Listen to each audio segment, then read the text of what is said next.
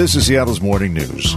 Can a university tell its full-time instructors how to live their personal lives? The Board of Seattle Pacific University has affirmed its lifestyle policy. And to tell us how that's allowed, let's go to former State Attorney General Rob McKenna. Our conversation sponsored by Madrona Financial Services. So we're talking about Seattle Pacific University, and what is their policy here on the lifestyle of their full-time staff? Under the lifestyle expectations section of their employee handbook, they say that employees are, and I'm quoting now, are expected to refrain from sexual behavior that is inconsistent with the university's understanding of biblical standards, including cohabitation, extramarital sexual activity, and same-sex sexual activity. So if you're an employee there, you're not supposed to cohabitate. You're not supposed to engage in extramarital sexual activity. You're not supposed to engage in same-sex sexual activity. And marriage is between a man and a woman. So this makes it impossible for LGBTQ folks to work for Seattle Pacific University, at least openly, if they're going to have any kind of, a sex life. Yeah. So how is that legal? I thought we had protection against that kind of discrimination in Washington State. It's legal because Seattle Pacific University is a religious organization.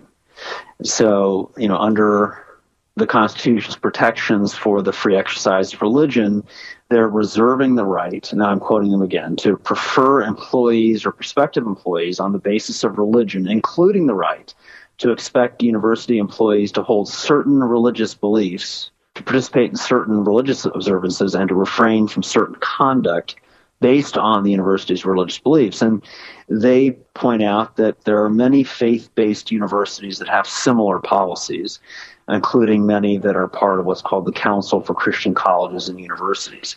That doesn't mean this policy is popular. Certainly, with their students, it's not popular with a lot of students at SPU.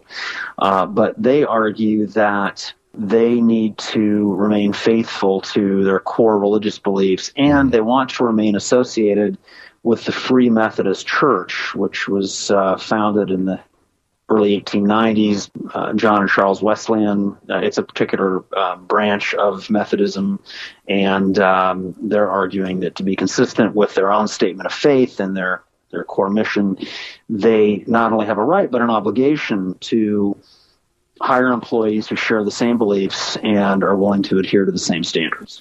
Now, this has been an issue with the students for about 30 years, based on what I've been reading. Most recently, in the case of a nursing instructor who was apparently working part-time, no problem, and was openly gay, but was denied a promotion to a full-time position because of this lifestyle requirements. That's my other question. If the university waives the requirement for a part-time employee, how does that make sense to enforce it for a full-time employee?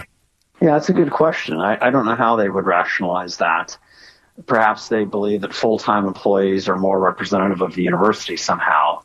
And it is a hard policy generally for us to get our heads wrapped around in Washington State, because we have strong laws protecting LGBTQ members from this kind of discrimination. It couldn't happen at your typical public or private employer. It wouldn't happen at a public university or college, for example.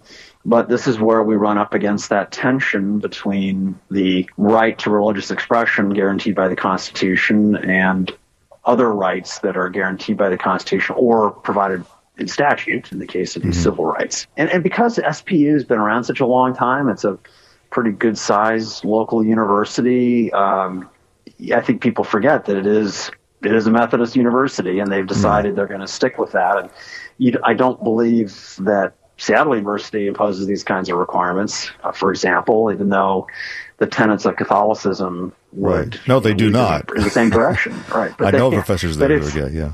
Yeah, exactly. But it's because they've made a decision as an institution to be more liberal and more inclusive. I suppose Seattle Pacific University could make the same decision to be inclusive in those ways, but they've decided not to. And apparently 3 board members from the Board of Trustees are not returning. 2 have resigned and 1 has declined to be reappointed. So there must be some internal discomfort and dissension as well. Now, you sound pretty secure in your evaluation that that SPU is within its rights. So this is not the kind of case that's going to go to the Supreme Court. This has already been, the question's been asked and answered. Is that correct?